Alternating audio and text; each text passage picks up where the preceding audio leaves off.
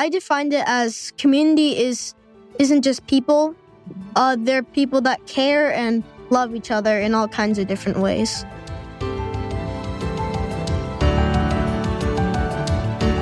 Welcome to Learning Unboxed, a conversation about teaching, learning, and the future of work. This is Annalise Corbin, Chief Goddess of the Past Foundation and your host. We hear frequently that the global education system is broken. In fact, we spend billions of dollars trying to fix something that's actually not broken at all, but rather irrelevant. It's obsolete. 100 years ago, it functioned fine. So let's talk about how we reimagine, rethink, and redesign our educational system.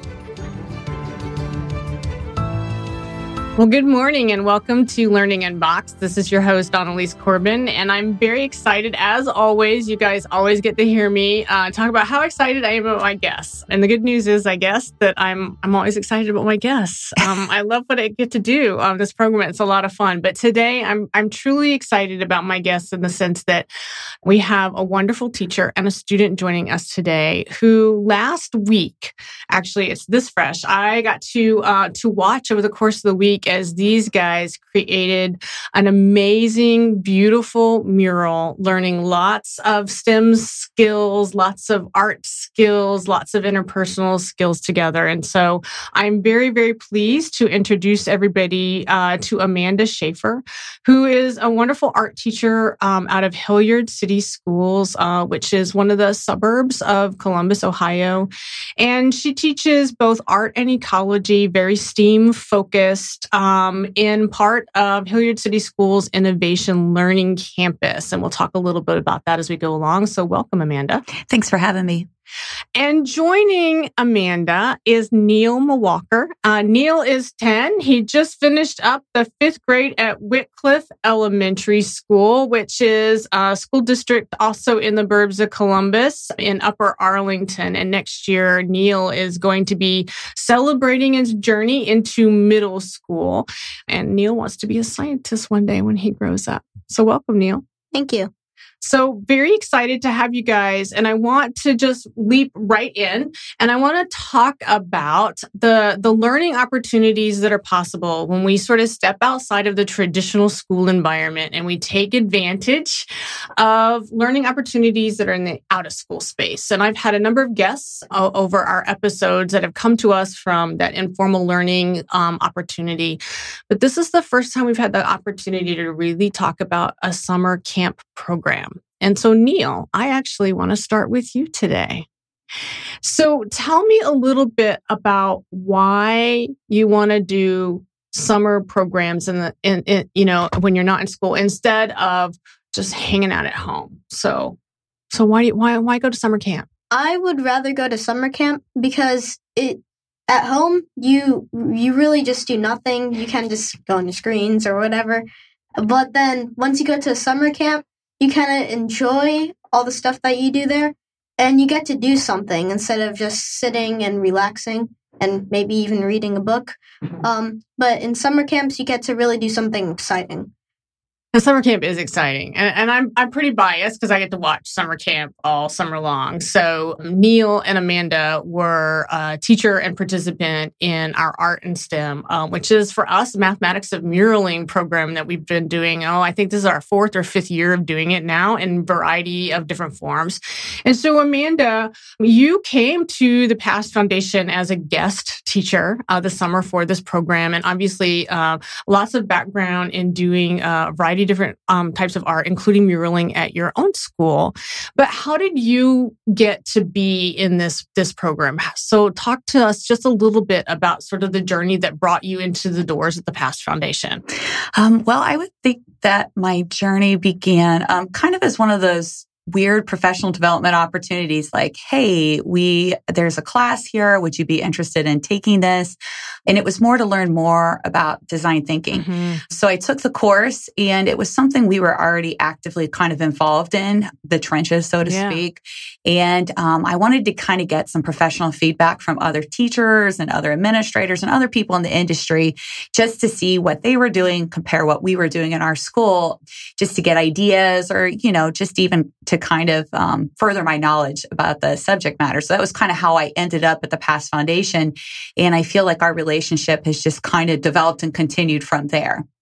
Yeah. And oftentimes that's the thing that we find, that we encounter these great teachers, these great practitioners in both formal and informal in our journey and our work around design thinking and STEM along the way. And oftentimes we get really fortunate. We're able to sort of pull those folks in the fold and say, hey, you have this amazing passion, in your case, your passion for art, your passion for teaching, and can we tap into that a little bit and share that with others in our community in ways that are not tied specifically to our own home schools. And so just like having students step out of their comfort zone at home or schools and communities that they're very, very familiar with, engaging in these types of summer programs really help us grow and build. So that's pretty darn exciting. So Amanda, let's sort of dig into the program itself, because oftentimes with this program, what teachers and other folks in the community who are listening to the program are really trying to get at is, what are the nuts and bolts of this really great, amazing program that we're talking about? And how could we take pieces of that, not necessarily to replicate it, but take the essence of some of the things that we hear and learn about and bring them back into our community? So let's start with the foundational piece of the way you approach the program, because you did art and STEM at the Pass Foundation very different than we've ever done it before, because you did it with tile-leaf murals. So talk a little bit about the choice that you made, whether it be a big giant wall mural out of paint versus one out of tiles versus one out of something else. Well, I would say for me, usually the journey begins with materials. What do I have on hand? What am I interested in kind of working with? And the idea of muraling, especially the mosaic murals, one of my favorite things about it is all the materials are recycled materials that would otherwise be heading for the landfill. So I love this idea of giving old things new purpose and doing so in a beautiful way that brings people together.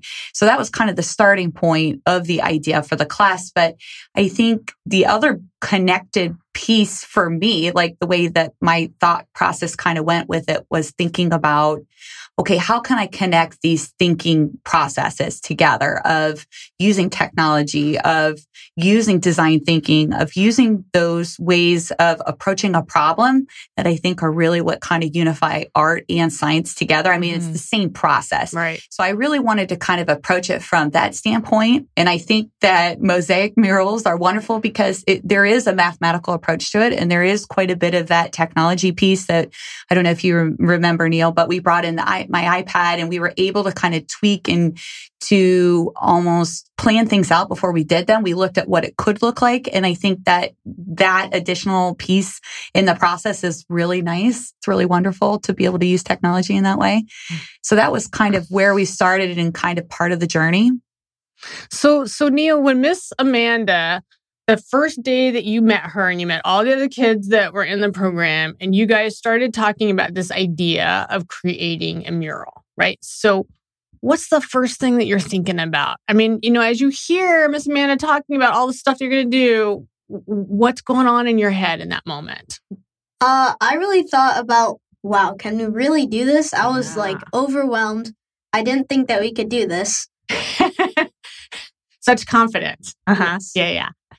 But very quickly, because I was watching, right? So very quickly, all of you guys just kind of rolled up your sleeves, tucked your head down, and dug in. So as you started the process, so let's talk a little bit about the process of how you together came up with what the design of the mural was going to be. How did you guys decide? We started out with drawing a few ideas on a piece of paper. But then after, we thought that instead of just doing one, we could connect two of them to create one big piece of a mural. And we came up with flowers and also a landscape of a city. Of our city, of Columbus. So you were creating a mural that was representing an aspect of Community. As in, how do you define community? How did you guys define it? I defined it as community isn't just people. They're people that care and love each other in all kinds of different ways. Well, that's pretty profound. You know, if we could get the rest of the world to get on board with that, we would be in great shape. I love the idea of that. So, Amanda, how do you help the kids? That early design process, big, giant, white, empty space is tough. It's hard for seasoned adults. How do you work that space with kids and get them to the point where they have the opportunity to now tweak a design, to pull your iPads out? We're going to circle back around on that in just a minute. But how do you get them to not be afraid of the giant unknown? Well, I think it's starting with empathy, right? We really kind of started with why. Why are we making this, and what are we really trying to say? And that's one of my favorite things about art education and programs such as this is that kids have an opportunity to really speak their story and speak their voice. And this is a great, positive, productive way for kids to have a voice. So we kind of started with the empathy piece of what does community really mean? And we began to dive in and kind of look at that. And the brainstorming process, I think, is one of my favorites, but it is also one of the scariest. I think I think sometimes the hardest part of brainstorming is challenging your own assumptions of saying, okay, I'm thinking this, but is that true? And is that stopping me from seeing the whole picture or the bigger picture? So I try to do multiple approaches where it's really quick sketches or really quick prototypes so that they're not so emotionally invested to be able to change the idea. Right. I think that flexibility and thinking is really key, especially in the early stages of planning.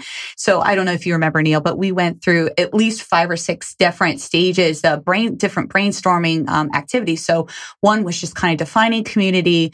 One part was starting with your own personal drawing, because I really like kids to have that time to reflect themselves before they begin to collaborate as a group so that all voices are heard. And then we began to put them up and talk about what these sketches are and what's present and what's not present. And then we began to kind of pull those ideas together. And then we voted as a team to say, okay, we really like this idea. We like this idea. We like these aspects of these drawings. How can we pull all of these together until we came up with the final design? And then we all voted. And even that final design went through multiple stages of revision before we finally got to the final image that we used on the mural. Right. And so Neel, when you did your individual drawing as you guys got started, so tell me, what was your drawing about before you got to the group stuff? Do you remember what was on your drawing? Yes, I do. I remember that it was a big flower, and it had a bunch of words just like community. So it was like putting someone else in your shoes. It had a bunch of things connecting to community. Okay. And so then as you, and there are, just for our listeners, and we will have some photos in the resources on the webpage with the program, including some photos of the final version. So you will see that the flowers that Neel's talking about in the words, they actually make it into the final mural. So that's pretty darn cool. So as you guys were working on that then, and you started to tweak and make decisions, tell me a little bit about the conversation that you and the other kids had as it related to, we're going to choose the flower, we're going to choose this word, we're going to choose this piece. And how did you make the decision to let some pieces kind of go? Because at the end of the day, when we're invested, whether it be in art or in engineering, our research as an engineer, a biologist or whatever, right? We get really invested in the thing that we did. And sometimes it's hard to let those things go to be part of a bigger collective. So tell me what that felt like for you and the rest of the kiddos as you guys are making decisions around what to include and what not to include. I felt kind of like, oh, why are we getting rid of this at the start? But once we actually got rid of it and we actually started to make it, it started to make more sense. What kind of pieces did you leave out? We left out pieces that we know that we couldn't have done because it didn't fit or it didn't look good or it was going to be hard. Yeah. Yeah, because you only had a week. Yes. Which is amazing how far you guys got in a week. Just truly amazing. So Neel, before we move on, so we also heard Amanda talking about bringing in an iPad and having you guys really sort of interface with the technology and the physicality of the art and the mural, the mosaic that you're working on. So how did you guys use that piece of technology to help you get to the final form before you actually got to the tiles? So what did you do with that? thought about what we could do and what we couldn't do. We looked at it and thought of what we could do and how we can make this. And we thought of even some better ideas sometimes. Okay. So Amanda, how did you integrate the technology? And because lots of times teachers struggle with that. It's something that I hear all the time, which is the reason I'm asking the question. So how did you help the kids utilize the technology to get to a final product in this case that was not technology based? Right. And I feel so fortunate that with Hilliard City Schools, every kid has their own iPad. So it is a one-to-one school district. And, it's interesting because technology isn't so much the centerpiece. It's just another tool that we use. We don't really consider it this whole extra thing. So for me, it just felt very natural. So a lot of times I'll take pictures of wherever we are, and then you can go in and draw on the iPad while the kids are watching, like, oh, here's some modifications we could make. What do you think about this? Or what if we did this and this, and we could splice the two things together? And you could see in a visual way this sort of abstract concept. And I think it helps kids have more of a concrete understanding of what they're doing, where we're going. So we tried to use it in that way, more for I guess you could say the revision side of things. Yeah. A true tool. Yeah. So was that helpful to you to be able to utilize that tool that way and sort of see how the revisions were going to sort of track out, Neel? Oh, yes, very much, yes. Yeah. And so is that a process that you would feel comfortable yourself using down the future? Because in UA, you guys are also pretty enmeshed in technology, and not all communities and not all schools across the country around the world have that access and that one-to-one sense. And so you're very fortunate in that space. But do you think that you could do that yourself? I think I could, because it's not like we're actually doing it, but we're thinking about it and drawing it on whatever we want to, and it's not like we actually are making it. Yeah, I have this feeling that you could do that too. Yeah, I'm betting on that one. But I would also say for all the teachers who don't have access to technology like that a project of this scope and scale is still possible without the technology piece. I think it's just the willingness to try it. No, absolutely. And I completely agree with that. It's one of the things that I've always loved actually about this particular program and at Past Innovation Lab for our listeners. We do truly a ton of different STEM programs in any given year. This summer alone, I think we have 41 different STEM camps that we're running. So it's a lot of stuff across a broad range of perspectives. And one of the things I do love about the art and STEM one in particular is the fact that it's so truly accessible. And teachers over the years have done it a variety of different ways.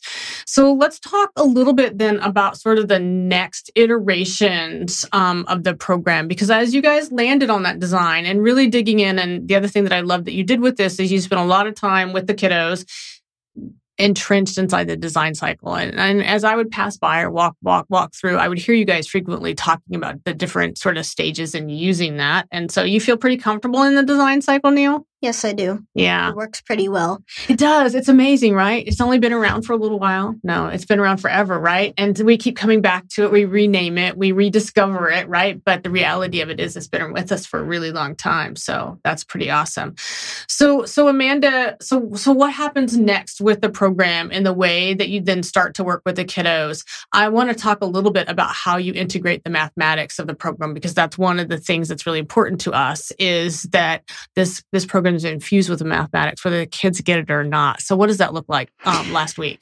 Well, I think just even on a very basic, fundamental way. I think that's kind of the beauty of art and STEM, is that you don't realize that that's what it is while you're doing it. It's kind of the Trojan horse of education. I always say it about art. I love it. So I think just even the idea of using ratios and trying to puzzle things together, shapes, and figuring out spatial relationships, and doing so in a way that is intuitive, to where I think it's less about sort of numeric values and more about seeing it happen and come together and then understanding the mathematics behind it.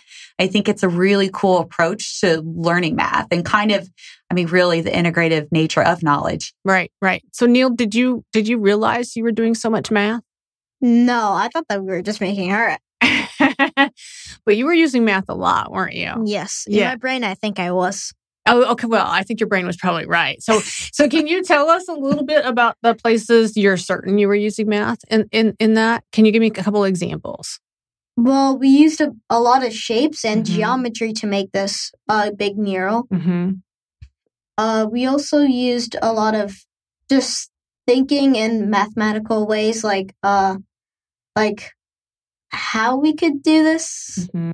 Yeah, that's all I know. Yeah, a few times when I walked by, and sort of saw the things that you guys were doing, one of the things that I saw repeatedly, which I thought was really, really cool, comes back to that revision piece.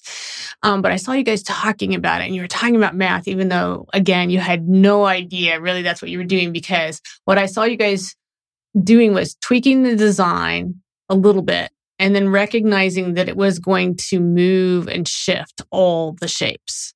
And there were conversations I saw you guys having about how to do that and how the decision making, right? Am I correct? Like when you guys were moving the lining and stuff like that, that was part of the conversation you guys were having, yeah? Yes. So how did you make those decisions? Was it just because we like this, or was it based on fit, or was it something else? It was kind of based on fit, because we couldn't really. It wouldn't look good if it hadn't had. If we still didn't get rid of it. Mm-hmm. I think we just all agreed on that. Kind of. We didn't really vote, but we already kind of just knew. Mm-hmm. And just felt like we already knew all of that. Yeah. Yeah. And I think that as you moved through, Amanda, so how did you help the kids sort of struggle through that piece of the process? Well, I think it's back to that intuition, right? It's very intuitive. When you see something, and I think this is the same for science and math. I mean, you see something, you have an idea of what you think is going to work. And then you begin to see that maybe it's not going to work, and how to tweak that and go back to the idea and revise. I think that's a process that like a lot of kids are maybe less familiar with. So, and luckily I feel that we had a really positive relationship going into building it. And, it's like anything. I think it always comes back to the relationships, that they trusted me to be able to tell them, from my experience of working on previous murals, like, this is not going to work, or this would work better than that. What do you think? So it was, again, I think it was kind of a multiple thing. Like, it's that intuition on the kids' part that they could tell too, like, oh, this particular idea is maybe not as functional as we thought it was going to be, but that they also trusted me to lead them down the journey of creating this thing. When I said, hey, this is probably not the best idea. What about if we think about this or this? What do you guys think? And I also think that one of the things, and this is a piece that I think is really key, and we see it all the time in informal education. And I know that we are collectively, as a community of practitioners in education, trying to figure out how to take some of the opportunity and the experiences that we have in informal and make them part of the everyday, which we see happening in innovation labs and innovation spaces like where you teach in Hilliard, in schools like Whitcliffe that are project-based. But that's not the case everywhere. And one of those key components is the fact, back to you use the word comfortable over and over again. And just to be clear for our listeners, the kids, you guys didn't all know each other before you came to camp, right? Yeah, no idea. Did you know another kid that was there at all?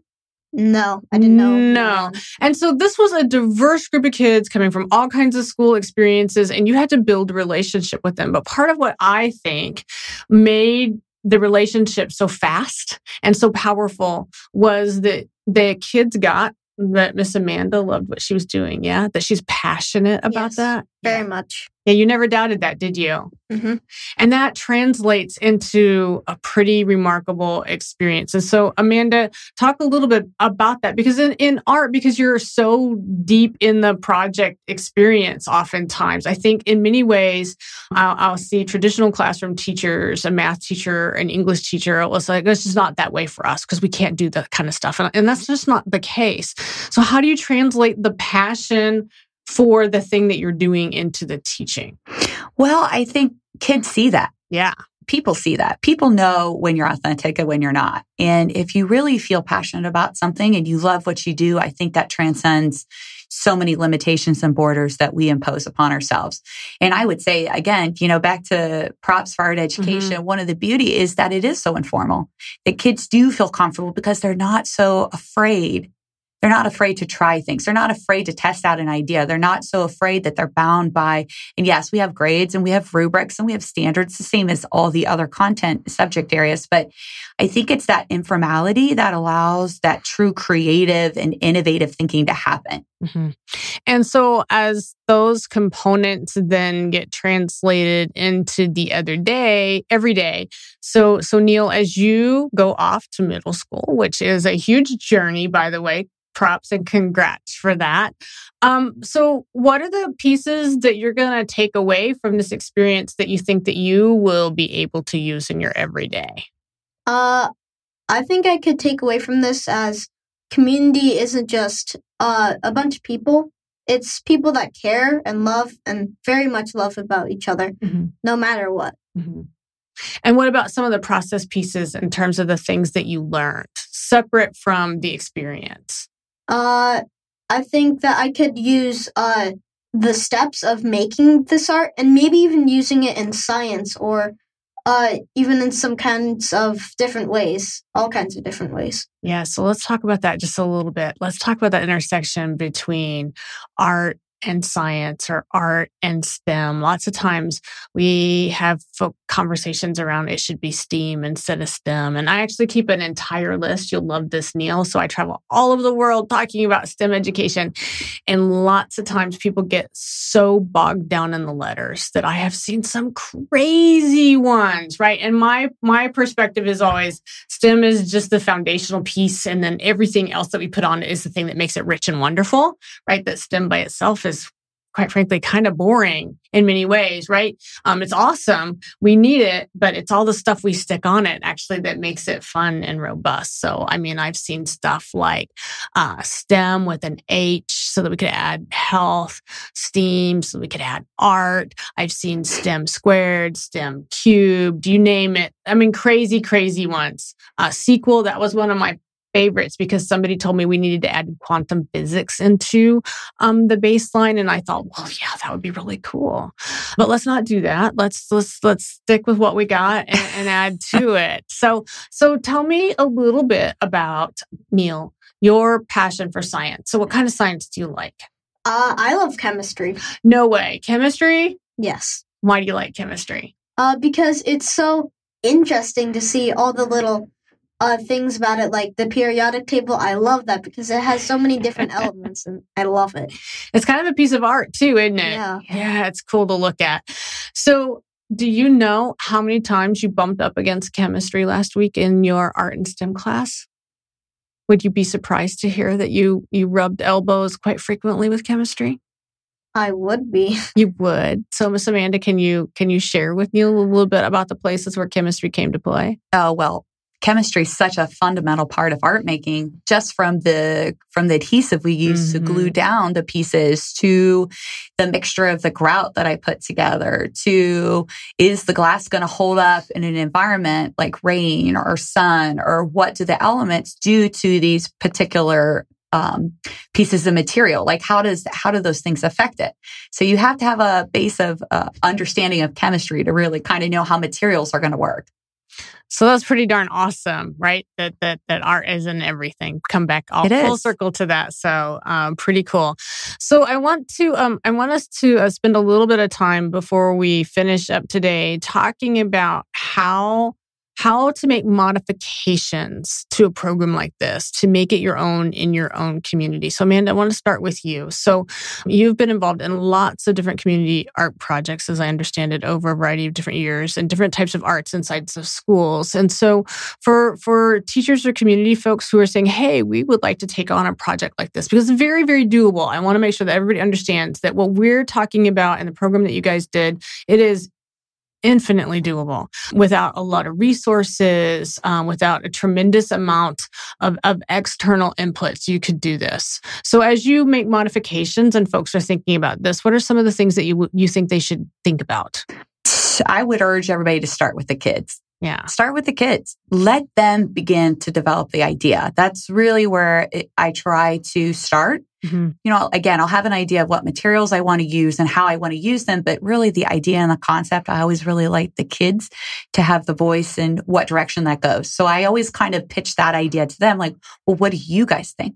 And so I would encourage everybody to start there, to start with what do the people in the clients or the kids or whatever it is that you're doing, what do they want to do? What is their voice? What is their story that needs to be heard? And just tapping into that, whatever the project is, whatever the medium is. Right. So Neel, do you think that if Miss Amanda had said, hey, instead of doing a mosaic, we're going to do a sculpture, do you think that it would have worked in a similar fashion? Could you have done a sculpture?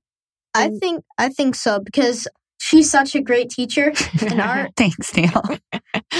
And we put our hearts into our work, so I think it would have worked out pretty well. Yeah. Yeah, I think so too, actually. So maybe we'll have to try that next time. So Neel, if you think about a teacher in another community saying, "Hey, that's a pretty cool program," what couple of things do you think somebody should know as they're getting ready to design a program for kids of their own? Again, I think that they should put their hearts into their work. Yeah. Because if they don't, then it's not going to look so good. Yeah. And you got to put yourself into your work. You also got to, maybe even if it's, maybe if there's something that's trash, it could be another man's treasure. That's true. I love that. Trash could be another man's treasure. That's pretty good. So do you think, Neel, that if you were to do this program again, what are a couple of things that you might think about doing differently? Maybe it could have been a whole different idea. Maybe it could be not community. Maybe it could be something else about. It could also be maybe, but yeah, I think it could. It could be way different than it is right now. Mm-hmm. So different topics. Yes. Different materials. Mm-hmm. Do you think the location matters? Could you do this anywhere? I think so. Maybe not anywhere, but I think in a lot of places, because it's kind of just like a community art, and I think a lot of places could have this kind of art. Yeah, I think so too. So Amanda, I always like to end the program with sort of the last lob. And I hear oftentimes from teachers that all the reasons why they can't do something. And sometimes those are pretty legitimate reasons, but I think that we can always design around a lot of constraints. So is there anything that you can think of that would prohibit somebody from taking on this type of program or project inside of their community, or should they just run with it? Well, I think the thing that holds a lot of people back, and this is students and adults and teachers and admin, is the fear of failure. I mean, and there's going to be times you're going to fail and it's going to look like a hot mess. There were multiple times I was like, oh boy, but you have to have courage and know that eventually it's going to work itself out. And just, and if you do fail, that's part of the process. That's part of the learning process. That's part of the growing process. Mm-hmm. Absolutely. And so Neel, as you think about that courage that Miss Amanda's talking about here, I went back in that warehouse where these kiddos were doing that work, and I saw a lot of failure on the floor. I saw paste on the floor. I saw broken pieces of glasses on the floor. You kind of seemed a bit fearless. I never once heard or saw anybody was like, oh my gosh, that didn't work. We can't do this. Yeah. I mean, do you think that was just because you were so in the moment and you were able to pull together and just keep at it, or because you learned something from every time a piece ended up on the floor? I think that it was because we were working so hard and we were at it and we already got into it. So if we stopped right there and were saying, man, this is not going to work, then there's no point of making it in the first place and doing all this work to get to that point. So it's pretty awesome. Yes. You know, and for our listeners, again, we're gonna post some photos and whatnot, because it really was a fun program to watch. And I would go back every single day to see how much progress had been made. And it's a beautiful, beautiful piece of art. But the thing for me that made it most beautiful is that it truly, back to Neel's point, it came from the heart. I could see those kids investing in it. And so on behalf of Past Foundation, I want to tell you guys, thank you very much for spending spending a week with us. And thank you for being my guest today. I truly appreciate it. It's been a lot of fun. Thanks so much for having us. Thank you for joining us for Learning Unboxed, a conversation about teaching, learning, and the future of work. I want to thank my guests and encourage you all to be part of the conversation. Meet me on social media at Annalise Corbin, and join me next time as we stand up, step back, and lean in to reimagine education.